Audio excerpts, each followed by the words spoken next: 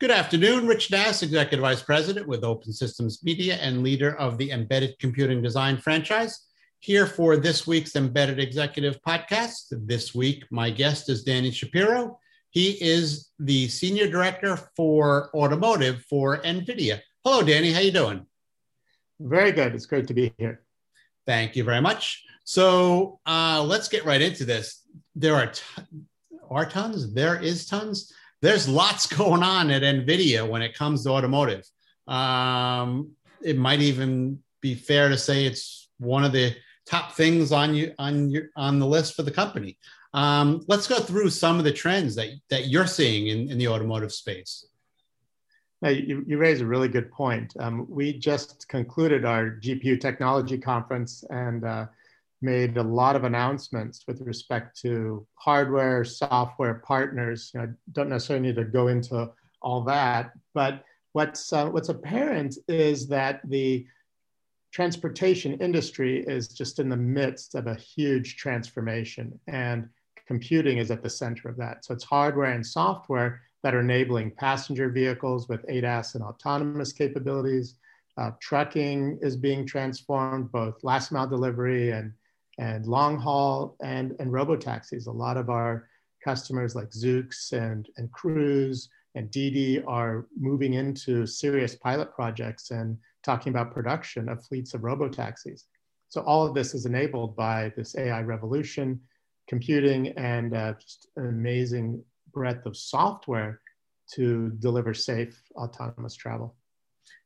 Now, what's happened in the last, I'll say 4, 5, 6 years has been huge, but it's probably safe to say you ain't seen nothing yet, right? I think so. I mean, we did announce that we have an $8 billion pipeline over the next 6 years in our automotive group. And that's really going to be fueled by just a big expansion in terms of the types of vehicles, whether they're passenger vehicles, whether they're robotaxis, whether they're delivery bots or trucks. Companies like Volvo Group and their trucking division, to companies like Mercedes-Benz and Volvo are using our drive technology for their vehicles. Would you just dumb that down? When you say an $8 billion pipeline, what does that mean? It's a big number. I mean, that's what do you mean by a pipeline? It means, so, revenue is recorded year over year, right? And companies, that's their financials. And so if we look at the deals that we have with automotive customers, which tend to be a much longer horizon than a consumer product, so we're already locked into contracts and deals with many different automakers over several years. And so if we look at this 6-year time horizon and we total up the value, the estimated value of those deals based on the projections of those customers, it comes to $8 billion for just the revenue to NVIDIA. Got it. So the stuff that you're working on today with the auto manufacturers, when would you expect that to see the light of day? Well, it's really a wide open question. We have a lot of production vehicles today, and we've announced our new Orin processor, which is what Mercedes-Benz will be using, Volvo, NIO, Li Auto, a whole host of other automakers and truck makers. And so those will start to come out in 2022 through 2024. And the new processor that we just announced, which is 1,000 TOPS, meaning 1,000 trillion operations per second, which is really a data center on wheels, will be for 2025. So there's this horizon or this roadmap of product that we talk about for the auto industry because their design cycles are long. That's one of the challenges that automakers face. They want to ensure that technology is not obsoleted too quickly. But by having a whole software-defined architecture, meaning the software that's developed now will be able to be updated over the life of the vehicle and will be compatible with future generations of technology, lets them leverage the investment they're making in autonomous features for the vehicles. Do you need 5G to make this a reality?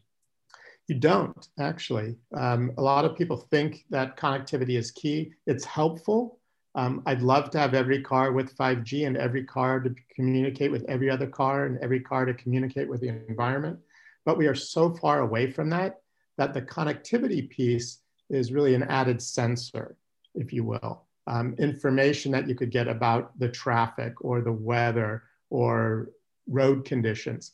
But that's not data that an autonomous car is going to rely on because it's not ubiquitous. You can't always guarantee the connectivity is going to be there. And so all the sensor processing that happens has to happen on board and not in the cloud.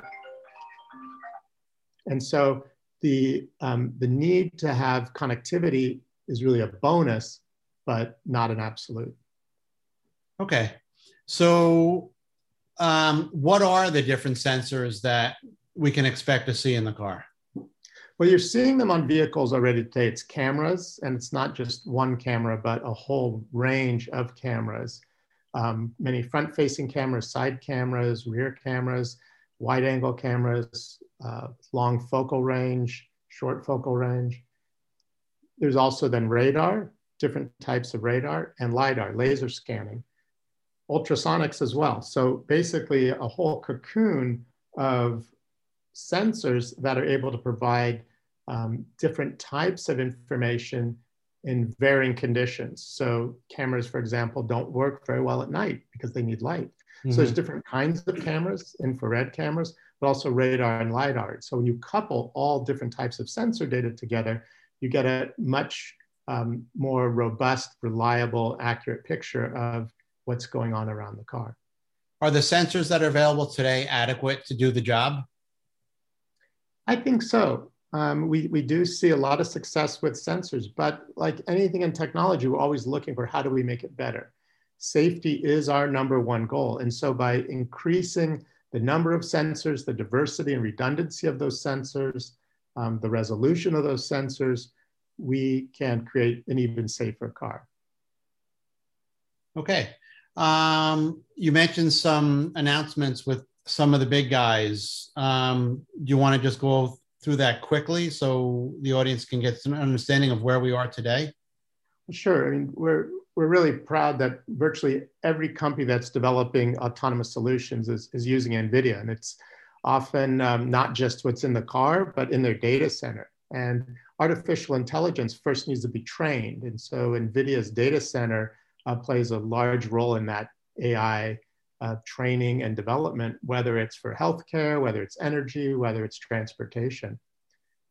But then what we're doing is having that same architecture that's in the data center come into the vehicle.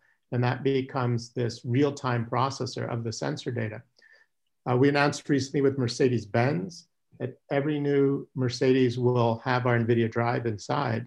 And the sensor processing, the connected car aspect, the AI inside the car is all powered by NVIDIA.